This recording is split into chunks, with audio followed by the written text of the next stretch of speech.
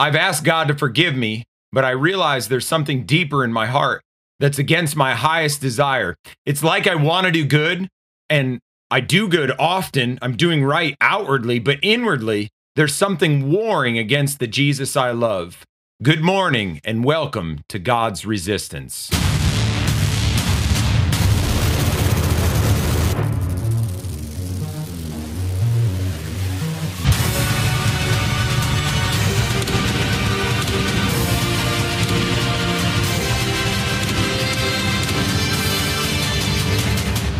Thank you for tuning into God's Resistance, where we resist sin, self, the devil, and the world. You can hear us every Sunday at 9 a.m. on WITK 1550 AM and 94.7 FM. We are local in the Wyoming Valley and the Wilkes-Barre area. What we're looking to do is to start small groups so that we can talk about spiritual matters and look at the Bible together. We're trying to be disciples and make disciples. If you would like to have a Bible study, please contact us. You can find us on Facebook and Twitter at God's Resistance. That is GODSRESISTANCE. Make sure to like and follow us for video content, teaching, and preaching. You can also find us on YouTube. Be sure to subscribe and turn on the bell to be notified of any new videos. If you need something, please also email us at gods.resistance@gmail.com or give us a call at 570-362-7782. Let's listen in on today's briefing.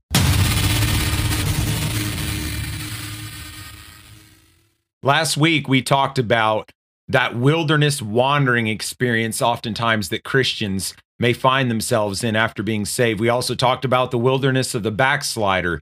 But today we're going to be talking about realizing the need for a holy heart. And we're going to be using Romans chapter 7 for us to look at this more in depth.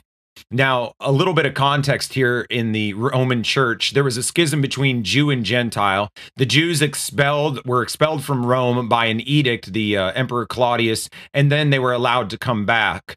And so you can find that the Jews had been gone for quite a while. The Gentile church was doing their own thing for a little bit, and then the Jews get reintroduced some years later. They were both in need of salvation, the Jew and the Gentile. Gentiles were tempted to lawlessness, and the Jews were tempted towards law as salvation. However, both need to be justified through faith.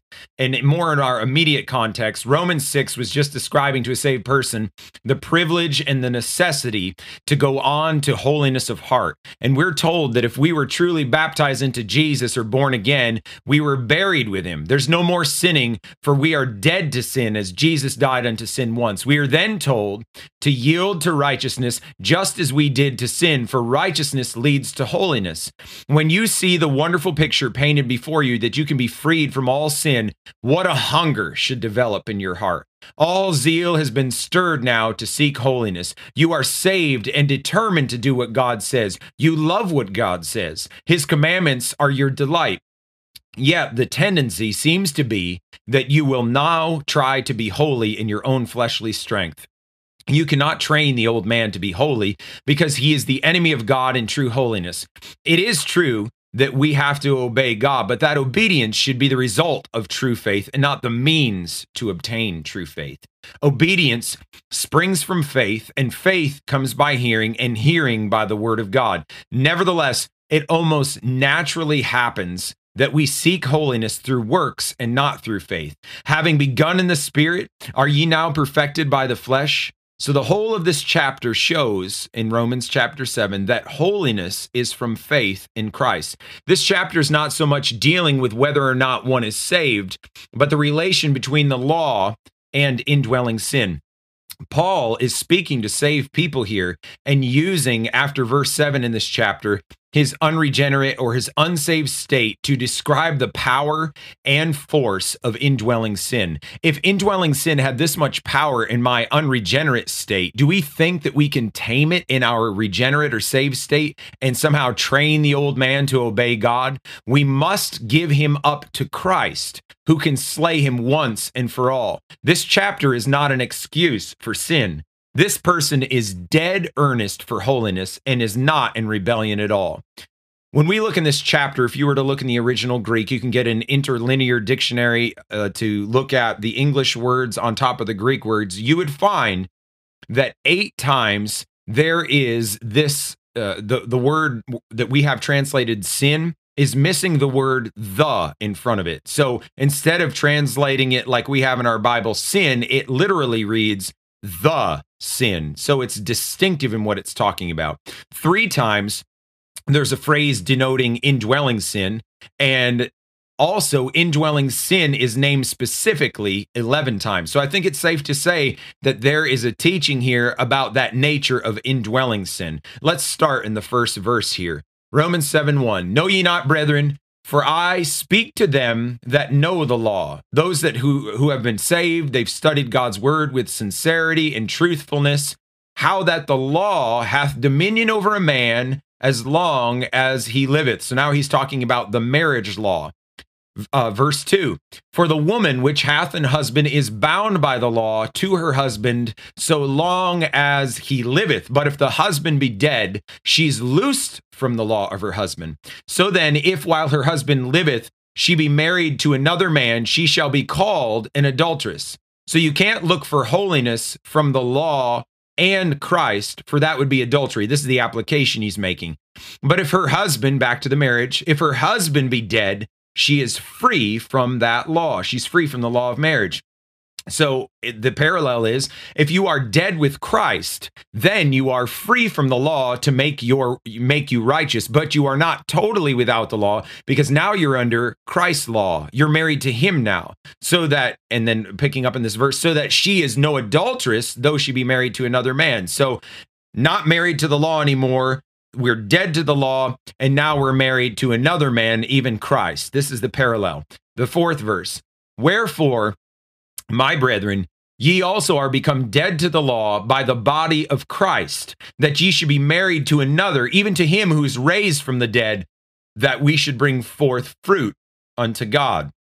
A little later in this same book, Romans 10:3, we read, for they, being ignorant of God's righteousness and going about to establish their own righteousness, have not submitted themselves unto the righteousness of God. For Christ is the end of the law for righteousness to everyone that believeth. Remember, a little while ago, it was talking about Christ for our justification. Now it's talking about Christ for our righteousness, for our holiness.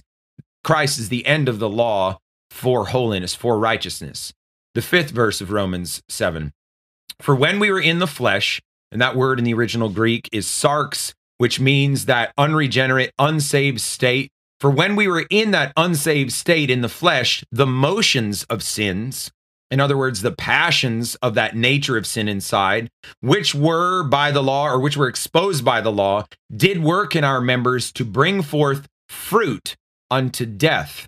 In the flesh here means that unsaved state, which I told you about, that Greek word is sarx.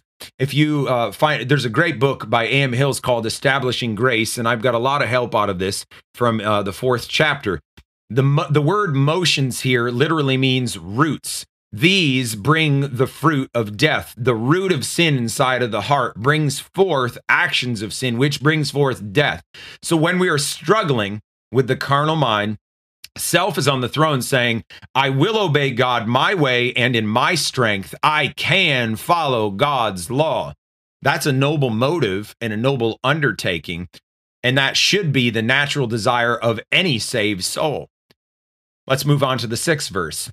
But now we, having been set free from the law, having died to that in which we were held, so that we serve in newness of spirit and not in the oldness of the letter. Does this sound like Paul is talking to an unsaved individual or to unsaved individuals? Look at these key words: having been set free, having died in which we were held. Remember, the point Paul is trying to make is not whether this person that he's describing is saved, but rather the effect of God's law on indwelling sin in the heart of people. So the law arouses carnality in us to activity, but it cannot free us from the power and presence of sin. Many commentators interpret it just this way, such as Albert Barnes, Daniel Whedon, Adam Clark, and Gaudet. they were talking about Romans 7, verses 7 through 25. So many of them understand this to mean this. This isn't a new teaching I'm making up. Paul speaks about the regenerate man without concerning himself with the question of how far the unregenerate heart or depravity still remains in the regenerate or saved believer. He describes man as he is by nature, man as he knew him. Here is the permanent essence of human nature since the fall, outside the action of faith. Thus is explained the use of the present tense without our saying that Paul describes his present state. He recalls with wonderful vividness his impressions of former days, when as a natural man and consequently also a legal Jew, he was struggling with the sin in his own strength without other aid than the law, and consequently overcome by the evil instinct, the flesh. What he describes then is the law grappling with the evil nature, where these two adversaries encounter one another without the grace of the gospel. He regards himself as the normal example of what must happen to every man who, in ignorance of Christ or apart from him, will take the law in earnest. That was by a man Gaudet. What an awesome exposition of this section right here. So true righteousness is not do this and don't do this. True righteousness is be this and don't be that. It's no longer a list of rules, but a principle within, or rather a person within. We now serve with a willing and loving heart and not with the bondage of fear of condemnation. Now it's no longer I have to obey the law in my own strength, but Christ in me will establish the law through faith. So sanctification will never be obtained by obedience to the law of God through our human powers. So in verse 7, this is the whole summation of what Paul's bringing up in these few verses here. Talking to believers, saying, you remember when you weren't saved in the motions of sins inside of your breast, having been set free, having died unto this and that which we were held. Now he's talking to them about this indwelling sin. Do you remember that, guys? That's what he's saying. So now he comes to the point of present application in Romans 7:7. What shall we say then? Is the law sin? God forbid. The law is not sin. Nay, I had not known, and here is that word, the sin, but by the law.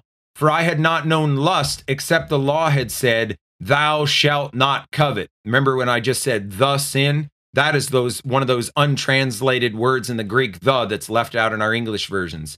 He said, I had not known the sin, but by the law. For I had not known lust, except the law had said, thou shalt not covet. So if obeying the law does not make me holy, but rather seems to flare up my carnal heart and reveal and strengthen wicked passions within, is the law sin? No. The law exposes sin wherever it tries to hide. In this case, it is exposing indwelling sin, which is the fountain of all actions of sin. It's the corruption inside of the heart. Notice that coveting is inward here in this verse, and it cannot always be detected outwardly. Here's where he found out. I had not known lust, except the law had said, thou shalt not covet. Now there's something else going on. Verse 8. Again, here's that untranslated word, but the sin, taking occasion by the commandment, wrought in me all manner of concupiscence, for without the law, the sin was dead. So without the law, he didn't even know that indwelling sin existed. He thought he was fine. This can be illustrated like this. You tell a child, don't touch that cookie. Their day can be going fine. The moment I tell them, don't touch that cookie, the first thing that is on their mind, and the only thing that's on their mind is, I want to touch that cookie. I want that cookie. They may have not wanted it the entire day, but the moment now we told them that they couldn't, they want it very bad. The very command not to do something seems to increase the desire to do it inwardly. The 9th verse. For I was alive without the law once, but when the commandment came, the sin revived and I died. So the commandment, the law of God, not only helps us to see that we are sinners and that we have sinned, but it also helps us to see that there is a fountain of sin. There's a corruption inside of the heart, the base of all of our motives, the foundation of all of our reasons of why we do things. He said, "For I was alive without the law once, but when the commandment came, thus sin revived and I died." So Paul is talking about in his childhood innocence, he was alive without the law, blissfully unaware. And some people have this testimony. I was doing fine in my Christian walk until I read that I shouldn't do something anymore, or that I needed to be a certain way. And then I found that there was still sin dwelling in my heart, even though I had not committed outward sin. Now we're going to be picking up in the 10th verse. It reads, "And the commandment, which was ordained to life, I found to be unto death." In other words, I knew that God's way was the right way, but I found when I tried to go that way, evil swelled up in my heart. The 11th verse, "For the sin, taking occasion by the commandment, deceived me, and by it slew me." So the law awakens the sin. The law awakens that evil propensity within. It is seen within him as personified here, a murderer, and it slew him, it killed him. Now that the commandment exposed my indwelling sin, I was deceived because I thought that trying to obey the commandments was the way to holiness, but I found it was the very thing that condemned me and made me feel more in despair. There was no life in the commandment, but I found death. Verse 12. "Wherefore the law is holy." So here's where the conclusion he came to.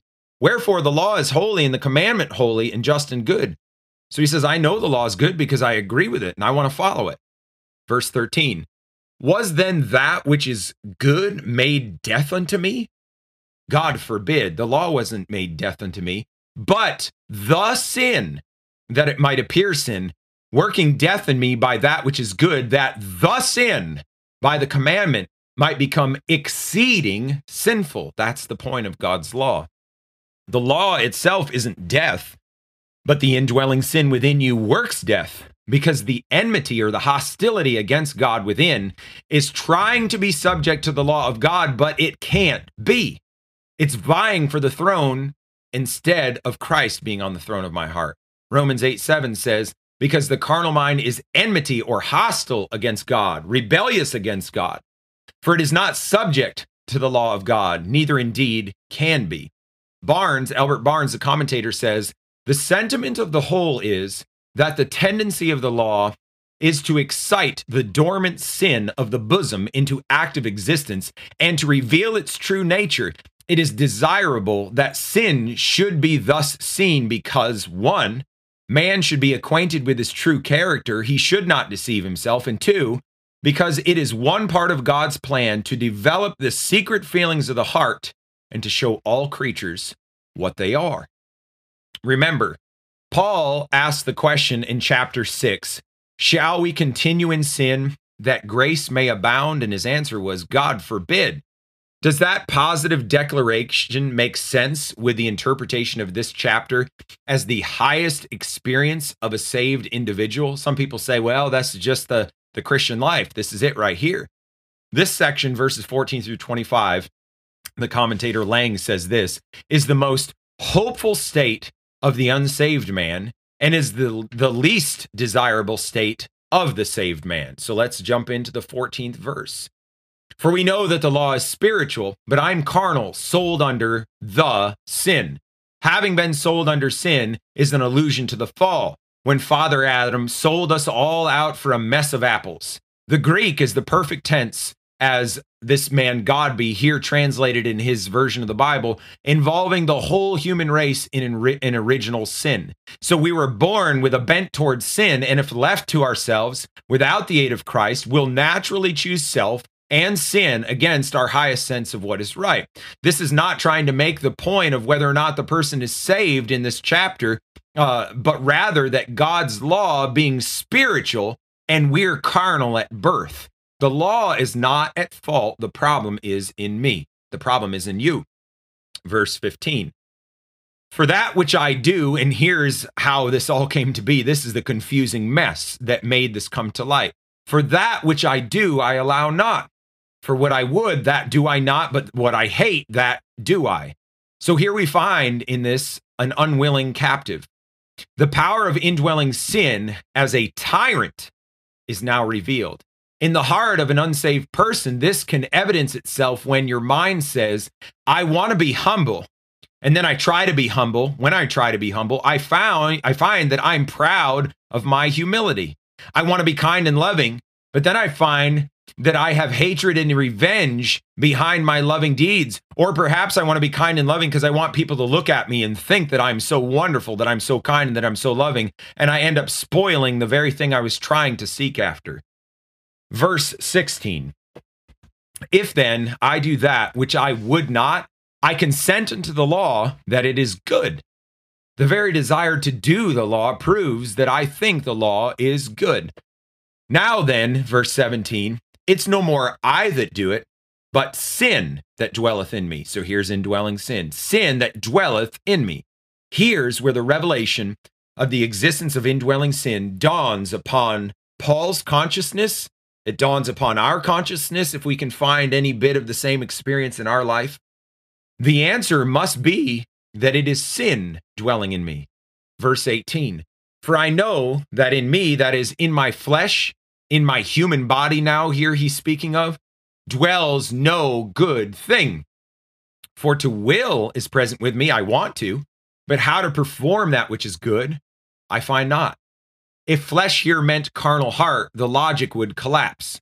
For in the same verse, he would tell us that in his carnal heart dwells no good thing, but he also declares that he wills to do good. So where does this leave us?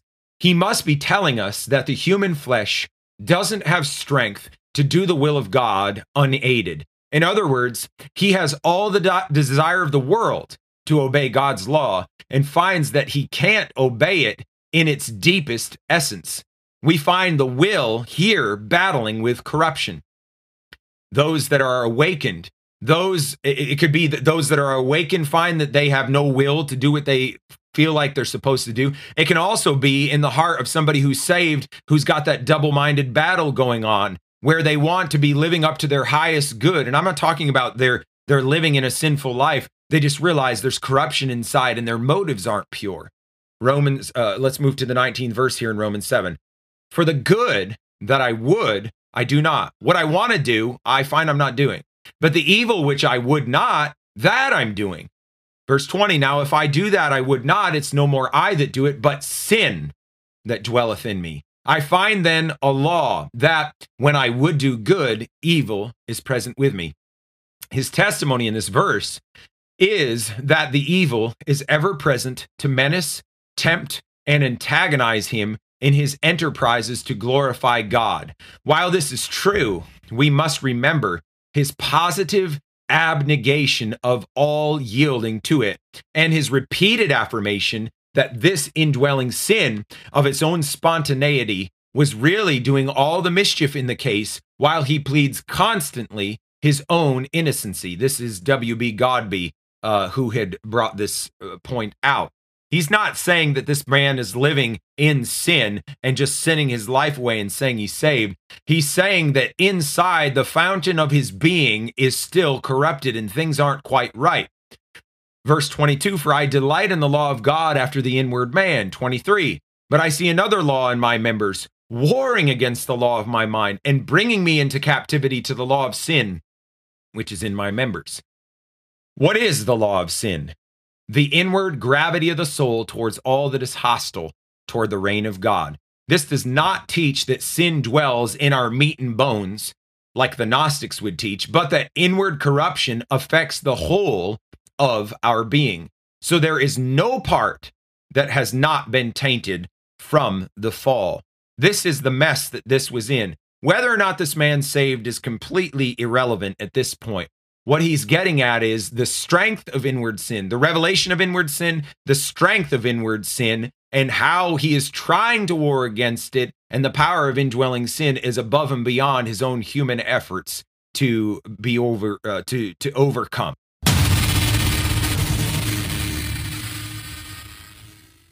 So here's the remedy. Here's the point where this all comes up to a certain crux in the experience. Verse 24. O wretched man that I am, who shall deliver me from the body of this death? That's where he comes. That you don't find here somebody who's saying, oh, I guess this is just my normal Christian life, and this is how we keep living. This man's in desperate earnest to be free. I thank God, he said in verse 25, through Jesus Christ our Lord. Jesus is the way out of this whole mess. The whole summation of the struggle between the law of sin and the law of God can be summed up this way. So then with the mind, I myself serve the law of God, but with the flesh, I serve the law of sin. So the summation of Paul's findings through his experience is, without the slaying and cleansing of the inward corruption, indwelling sin, the sin, it is impossible to obey the law of God. Though your mind consents to God's law, it's impossible to obey it in its depths, that it gets down to the wellspring of our motives. When we're saved, we can be doing the right things, and oftentimes we want to do the right things. But we also find that even when we're saved, though we don't sin outwardly, we're trying to obey God, and yet there's something inside below choice that seems to make it almost impossible for the motives of why we're doing things to be pure. And that is that corruption that's within. Just a way of helping or understanding something. In Roman time, if you murdered somebody, what they did was they strapped the victim, the dead body, to you, the murderer. And so when Paul says, "O wretched man that I am, who shall deliver me from the body of this death?" he is alluding to this, the body of this death. This corruption inside of the heart is like a cancer, is like a dead body hanging from my front. Who's going to deliver me from this? And he has the answer. The answer is Christ. Romans 8:1. There is therefore now no condemnation to them which are in Christ Jesus, who walk not after the flesh, but after the Spirit. So the only life of liberty is a life in whom the body of death has been severed from your being by Christ, and we now walk in the power of the Spirit. So where are you on your spiritual journey?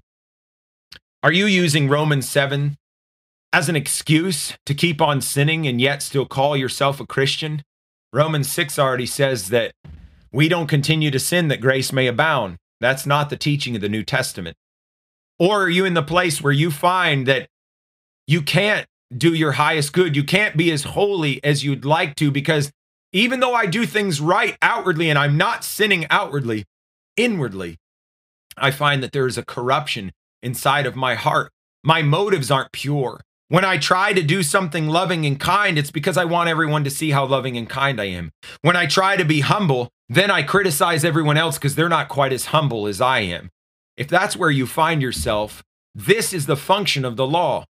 The law is trying not only to show us the sins that we've committed and that we need to repent, but it also is showing us where sin is hiding inside of our breast. It is also showing us that I have this corruption of sin that's on the throne of my heart that spoils all of my goods and my motives. So the beginning of Romans showed us that we cannot be justified by the law. We must be justified by faith. Romans chapter 7 shows us that we cannot be sanctified or made holy by the law either. The way that we are sanctified and made holy is also by the law. So he takes care of both needs. You and I need to be holy, and we cannot be holy by the law. We need to be holy by faith in Jesus Christ. Please tune in next Sunday at 9 a.m. If you'd like a copy of this broadcast, or if you need someone to talk to or pray with you, please contact us on Facebook and Twitter at God's Resistance. That is GODSRESISTANCE. Make sure to like and follow us for teaching, preaching, and video content. You can find us also on YouTube. Be sure to subscribe and turn on the bell to be notified of any new videos. You can also email us at gods.resistance@gmail.com or call us at 570-362-7782. Join the resistance. God's Resistance.